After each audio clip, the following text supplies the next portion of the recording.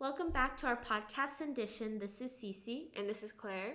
And hello, friends, to our headline news edition of our 23rd series of this episode. Today we have some special guests, and this is our first time that we have anyone else for our headline news, so we're super excited for this. We are here with them right now. Karen and V, would you like to introduce yourself? I'm Karen, and I'm here with my friend V, and we're just friends of Claire and Cece, and we're really excited to be here today. And we're super excited to have you. So we do have 3 interesting stories and even better takes for you guys, so let's get into it. So our first story of this episode is that Philadelphia Health Commissioner resigns after cremating the remains of the MOVE 1985 bombing. So, just as a bit of context, 36 years ago, Philadelphia officials ordered a bombing of a home, and the inhabitants of that home were a part of a revolutionary group called MOVE, which is or was a militant black separatist group that advocated for nature laws and natural living. The bombing ended up killing 11 people, and it also created and spread a fire that destroyed dozens of homes in the Cobbs Creek neighborhood that was affected.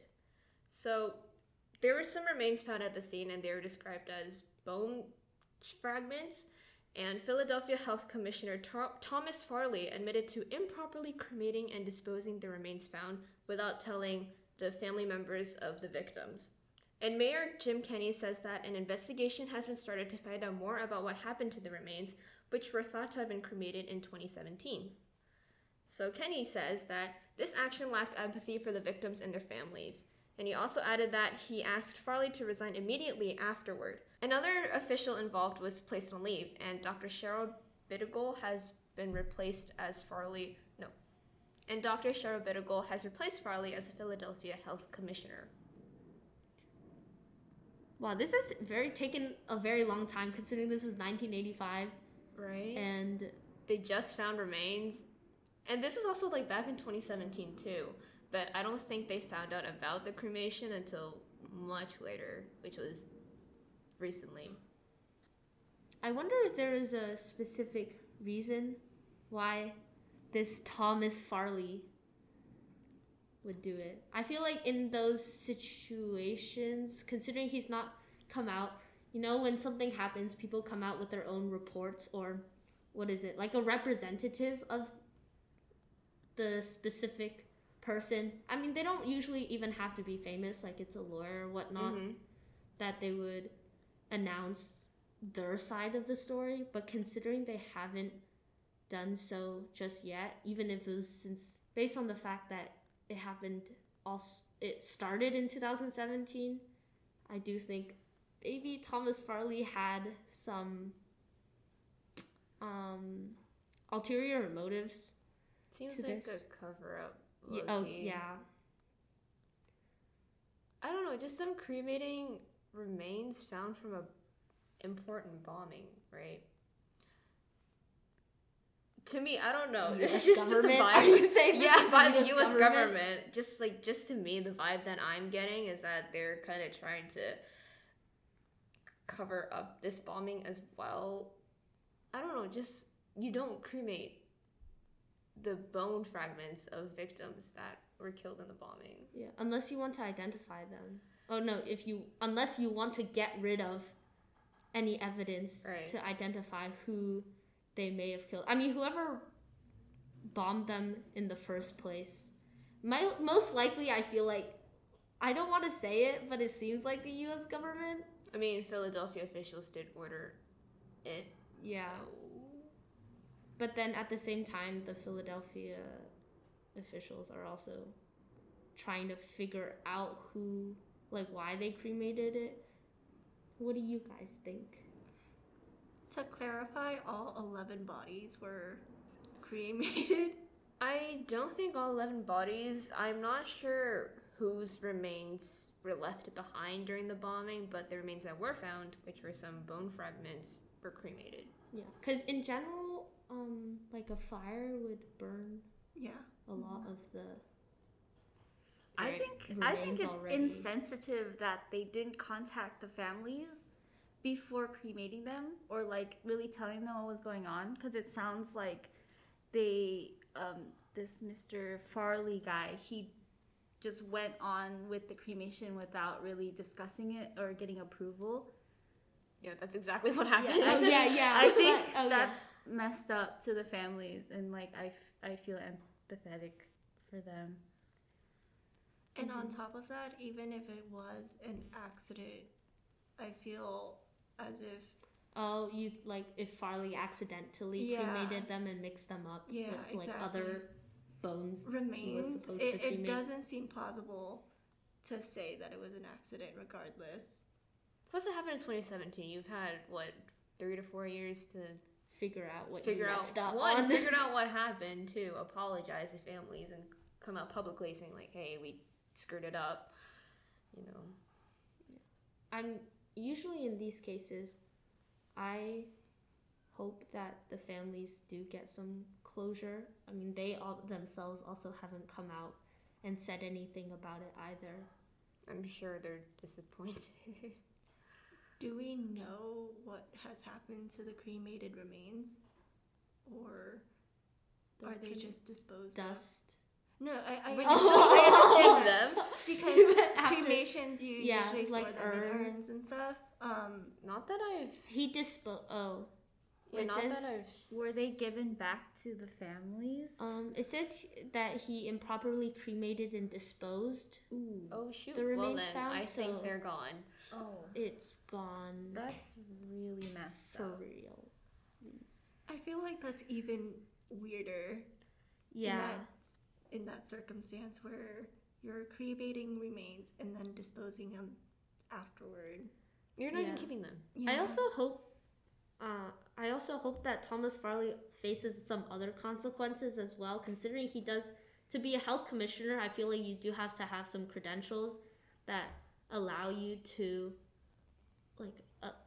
actually, I'm not sure. Do you need a medical license to be a health I'm pretty commissioner, sure. right? Yeah. So if he can't stick to the ethics of what being a health professional is, I do think his license or practice should be revoked as well. Mm-hmm. Yeah. Well, I hope Dr. Cheryl Bedigal does a better job. Oh, please. I mean, in general, health commissioners are like pretty good people. And Hopefully. they haven't received a lot of backlash except with COVID and all that. Like the health commissioner saying that we should have lockdown or no lockdown depending on where you live. That causes a lot of controversy. And from then, I mean, in general, the health commissioner or the health official, is there a health commissioner for like United States? Like as a federal As a government? I actually whole? don't know. I don't know that either. Okay, so we left off. Is there a United States Health Commissioner? There is not. But I did have a question, and it was: are health commissioners even in charge of cremating? Like, I do know to cremate you do need a professional, like some sort of license, right? Because usually funeral homes are also in charge of cremating. I know that's an option when one passes away. Mm-hmm. I realize I use a lot of like understatements or euphemisms, right? When I talk about death, because every time I talk about death, my mom's like, "Don't talk about that. You're gonna bring bad No, luck." that's okay. Because if that is not the case, that's even more suspicious that he himself would do it, not just like order someone else. I mean, like, To the do it. Department of Health, like, safety codes and things like that, they talk about cremation. But who does the actual cremating?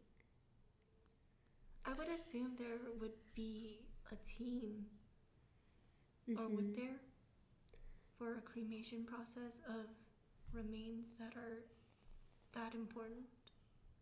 So I guess I'm Likely. questioning whether or not this was like Yeah, I mean the only an thing. actual cover-up. Yeah. Honestly, when I think about cremating, things that are under like legal Mm-hmm. jurisdiction, you could say, because the evidence, or not the evidence, but like the remains were in the city's hands, is because I watch Criminal Minds, and whenever I they're do too. cremating, oh my gosh, I stopped watching though because I got too scared at night. I thought someone was gonna come and kill me. And whenever they go visit someone who's passed away and they're ready to be cremated, I'm not sure where it is, but I don't think the health commissioner themselves do it. Because the health commissioner I would in general, agree with that. I feel like there should be in like a other big people. city like Philadelphia, right? I bet like the top guy does not go around doing this. Maybe he Like ordered. the sheriff Yeah, or the but chief like of I police. think he has the power to sign off on it. Yeah. And Like I maybe he think ordered the that's cremation. why, like his name is on the papers that allowed this to happen, and because he okayed it, it's his fault. Or he ordered it. Yeah, We don't know. That's true. And in that case, that is sketchy. yeah. We might be straying into a conspiracy. Yeah, speculation. Yeah. I don't know. That's just our opinion. So for our next story, we move to DC, where Republicans have ousted Liz Cheney from House leadership. So these House Republicans have eliminated Representative Liz Cheney, who is from Wyoming, from her position as a conference chair, and has also been getting rid of a discordant opinion to the GOP leadership, or where it is right now. The people that called for her have been seeing her as an obstacle after Cheney voted to impeach former President Trump. Instead of using a recorded vote, a voice vote was used instead, because according to Kevin McCarthy, the minority leader in the House of Representatives, a voice vote shows quote-unquote unity, and that it is important to, quote-unquote again, move quickly and move forward with more crucial matters such as taking back leadership of the House of Representatives. These Republican leaders have framed Cheney's ousting as a way to unite the GOP, and even Representative Jim Jordan of Ohio, who has had a major role in ousting Cheney, says that the GOP, quote, can't have a conference chair who recites Democratic talking points.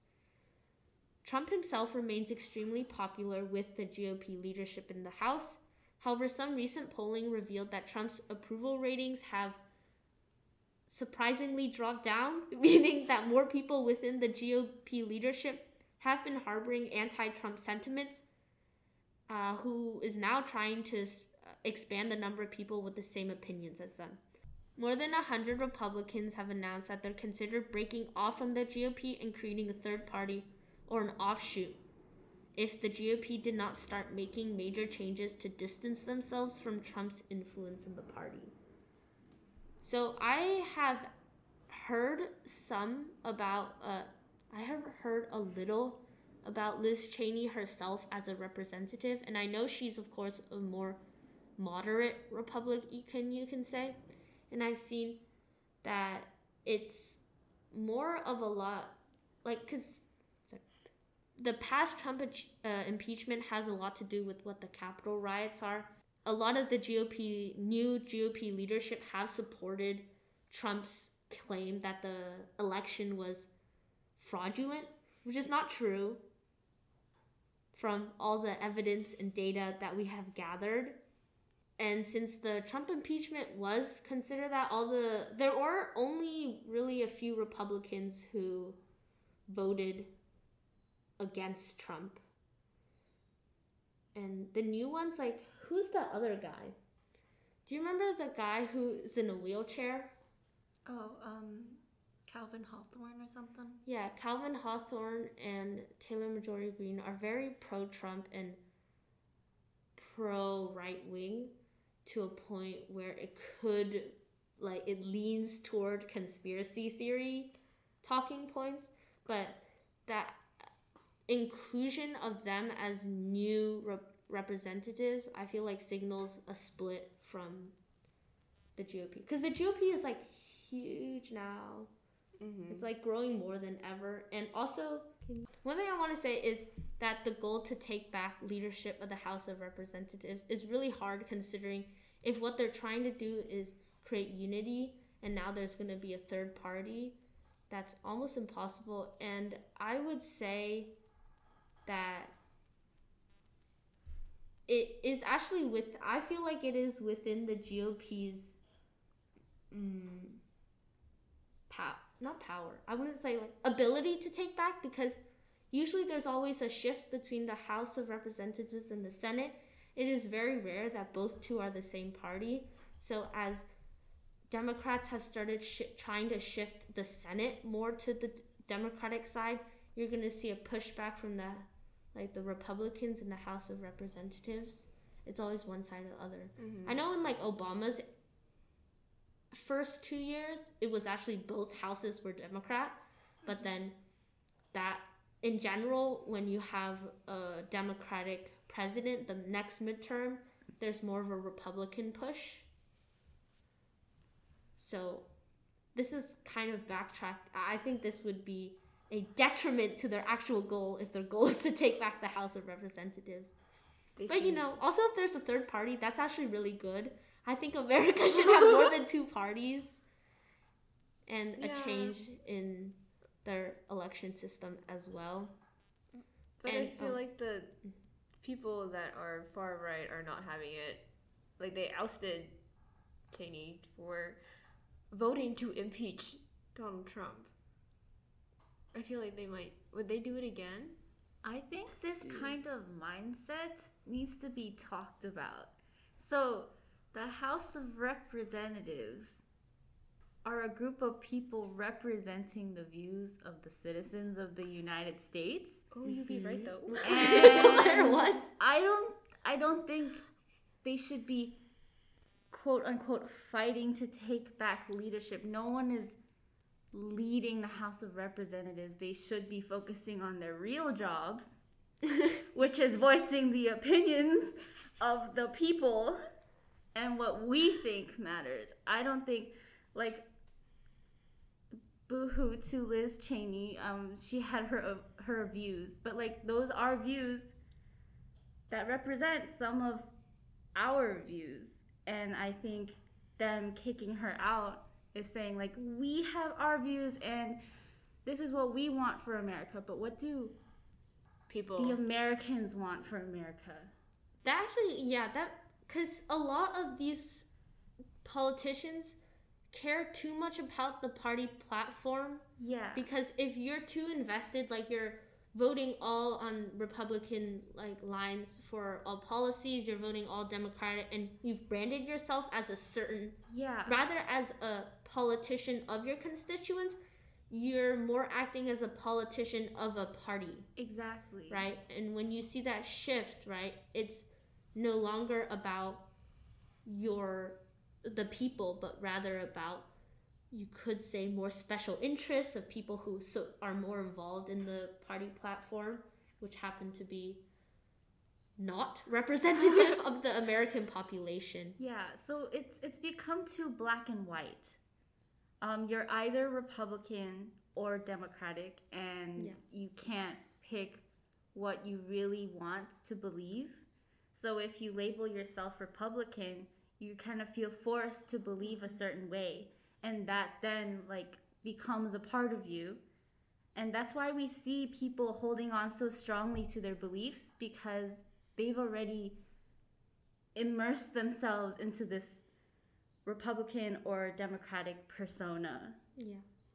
Also, I want to add in that data shows that most Americans are moderate, so and independent. So it truly shows that none of these politicians are acting as a delegate anymore. They're just going off with their own beliefs and trying to just fight against the other party now. Yeah. Like Karen said, it's really not about them doing their actual jobs anymore. I had a big thing to say, but I forgot. Like, I was like, wow, that's such a good point. But now I can't remember. Oh, one thing is that this is actually pretty rare for the Republican Party, because the Republican Party prides itself on unity. I'm sure you've heard the phrase like, oh, if you get Republicans, they'll get more things. Like, they have less of a variety in opinions, but they'll get things done faster. While Democrats, on the other hand, they have a variety of opinions, but they get things done slow because of their variety in opinions. And I think both sides are not at a point where they should be, where you can have a lot of variety of opinions, but you should also offer compromise, right? And because if you do both like sides, it either leads to a lack of efficiency or group polarization and like groupthink, right? And that is what George Washington himself said in his final speech, because that is ingrained inside of me because of U.S. history. A push. Yeah. Do you have anything to say, V? I will say that I don't think a lot of radical right Republicans actually believe in what they say they believe in. They might spout a lot of conspiracies and opinions, but I think they're doing it because they know who their audience is and what they're receptive to. And it has worked. We've seen it in 2016 where Trump just said whatever the hell he wanted and it got him votes. And it worked. So they're trying to, they know they've been losing power in the House and the Senate for a very long time now. I think since the 90s even. And this is their way of maintaining the support, the little sliver of support that they have left. I think that's definitely one part of it. No, because considering a lot of these Republicans, if the one factor is if the Republican district that they come from are heavily pro-Trump, of course, to get reelected, they have to do that because there's no limit. And they get reelected every 2 years. So they're really just like, in a few months, they're going to start campaigning again. And now they have something to put on their little resume. Say like, hey, look, I did this. So our third story that we're moving on to now is that businesses are pretty concerned about worker shortages now. So businesses can't find enough workers, and they have been asking their part-time workers to switch to full-time and their full-time workers to start working overtime. And this creates more income for the working Americans, and in addition to the stimulus checks that workers are now receiving from the government, this means lots of money in working American savings. And because of this, those with higher savings during the pandemic will be wanting to spend their money once the pandemic is over and, when things go back to normal. The economy is actually expected to grow as the world begins to open up again, but because businesses can't find enough workers due to the pandemic and people's fears of catching COVID when they go back to work, this means that they're understaffed and can't create or produce goods and services at a fast enough rate anymore. This means that there's high demand but low supply. Too much demand coupled with low supply, in addition to a drive up in salaries from businesses to try to attract new employees, is likely to increase consumer costs, which then causes inflation. So Bernard Baumol, which is the chief global economist at the Economic Outlook Group, says that, quote, if it turns out that if you cannot meet demand, the economy cannot grow as rapidly as people had anticipated, end quote. Which means we're a little more screwed than we thought we were going to be, so. Yes. Economically, though. According to Keynesian economics, which I had just studied yesterday because I'm taking the AP macro exam soon, is that wages are sticky. So just because, especially in this short run, right? If businesses aren't willing, usually in times like these, usually in general, businesses don't hike their wages up enough to get the supply, right? And so now you have a bunch of workers who are unwilling to work at minimum wage, which is low in many places, to what are the costs, right? You get COVID, long hours, the health benefits and whatnot may be low. And so the pros would just be a wage that money is barely more than your unemployment benefit, right? I know a lot of people are blaming like, oh, people aren't working because they'd rather stay on unemployment, right? But it would, like, if you think about it the other way, it's kind of alarming to hear that unemployment benefit is more than what you are making minimum wage. Like, that should be I think we're looking at the wrong problem here, because I know adults that have been saying that, oh, people aren't working now and they're just switching to unemployment because they can get their money that way. And it's like, the real issue is that minimum wages are way too low for people to actually be living off of, which is, I think, what the definition of minimum wage should be in the first place. Like, the minimum amount you make so then you can, you know, live off of it and survive. Yeah. Right? Like, Claire, if you were paid less than you are right now. What, like $17 an hour? Are you paid $17? Yeah. We would paid like 15. Well, I feel like San Francisco and California is a little different because we're already at like the market level. But if I know many people have advocated for a flat 15 all across the United States. And in general, if that case were true, right? If that's the market, then shouldn't San Francisco's also be higher because we have a higher standard of living? So yeah. Logically, that would make sense. I don't know about the economic ins and outs of that, so I can't speak on that. But logically, that would make sense. Like if you were paid less dollars, right? And because say 15, right? Minimum wage 15, and then you're in a busier place. Because actually, yours is really close quarters. If you've ever been to her. Oh, my little tea truck. It's a truck. And like there's 3 people trailer. in the truck. Yeah, so it's pretty tiny. Yeah, and especially if you are vulnerable to health issues, I would be a little concerned. Because usually the people who are working minimum wage full-time are on the lower end. And one of the biggest indicators for health problems is your income, right? The lower income you are, the more likely you are to get sick. Mm-hmm. So it makes sense. I also saw people sharing. You know how sometimes they have the urgently hiring on the stores, and you rarely see that before COVID, but now it's like they're desperate. Pretty common. They're like, nobody wants to work here anymore. Yeah. I'll be like, oh my god. I think that's a good indicator of what the business ethics of that place is, though. That's true. To have a high turnover rate of employees. I read I think Karen and I have talked about it, like, if you're at a job, what are some red flags? Is like if people come and go. Oh, like so fast, then something's wrong. So I can speak from both perspectives here. At the beginning of COVID, I lost my job because of the pandemic.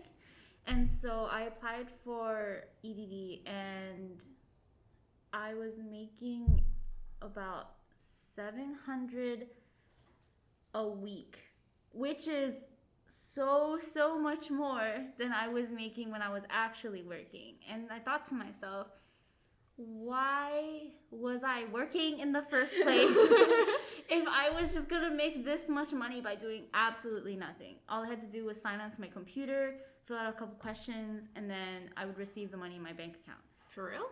Yeah. It's kind of weird. And so I was like, wow, this is actually amazing. But then my dad, he opened a restaurant with the worst possible timing ever because he planned on opening right before the pandemic started and then had to delay opening for an entire year, and then decided to just go for it because he could not sit on these bills anymore. No one wanted to work because of the benefits. It makes sense. I do understand because I had those benefits and I didn't want to work because I was like, why would I, have to deal with these customers and do physical work in order to get money when I can just sit at home and not do anything. But the thing is, the restaurants, where the restaurant is located, the minimum wage is 17. It's like $16.90 or something. That's pretty good. Which is pretty good. And then plus the amount of tips that they make, they earn 100% of the tips that they work for. So with the default of 15% tips, they're making an extra $100 to $200 a night. And so at the end of the day, they are getting about 20 something or more per hour, which I think is pretty good. I think that's a pretty good deal. So it's difficult. It's really difficult because I see other businesses and they're saying people don't want to work here because of EDD. And yes, minimum wage does need to be higher in order, it's supposed to support, their rent, their food, and like their families. But restaurants like my dad's is offering as much as they can, but it still can't compete with the extra benefits that EDD is supplying. And so that's I don't really have opinions about it because I've been on both ends and it's very difficult to speak about. Right. Because there's also the risk of catching COVID if you work in person as well. And also, I feel, if your dad would have to, beat what unemployment benefits can give, he would have to raise the prices of the food itself, right? It's very difficult because obviously he wants to pay them. He wants to pay them a lot. But because it's a new restaurant, we haven't fully, began to profit. Also because, people aren't eating out as much. Not just yet, yeah. So it's harder to make money to pay people. So it's just a huge problem all around. It's hard to pinpoint where to start fixing it. Yeah, because I feel like some people have argued that, it's more of the corporations, right? Who, I'm sure McDonald's can offer. Yeah. McDonald's, Chipotle, come on. Okay, they can afford to pay people more than $15 an hour. Yeah, definitely, for sure. But if you think about it, I guess market-wise, right? If McDonald's increases their pay to $20 per hour, right? More people would want to work at McDonald's, but now who wants to work at minimum wage at 15, right? Now it's less people. And it's easier work too. I guess, yeah. I mean, comparing, say, a fast food chain restaurant to a fast food, I guess, a smaller business, right? You can't compete with, mom and pop. You really can't compete with McDonald's on that. But at the same time, a lot of these, a lot of big businesses also rely on these part-time minimum wage workers. So I guess the only thing I can think of is change the minimum wage, because if you change the minimum wage, right, people would have more money to spend, and also people would be able to live off that, and then with that money they would go back to the restaurant and eat at Karen's dad's restaurant, right? And then that goes cycle, and then you could start raising prices because people have enough money to actually afford. It's like a ripple effect. But a lot of corporations don't want to pay their workers properly. So, how about you, V? I have heard of arguments for let's not raise minimum wage because service prices are going to go up. But for example, In-N-Out has been consistently raising their minimum wage price, and their burgers and fries and their services are it haven't inflated as much as people have thought it would. So I definitely think that there should be a rule again, or some regulation against corporations if they are going to continue the same business practices that they're doing as of right now and exploiting workers, especially college students.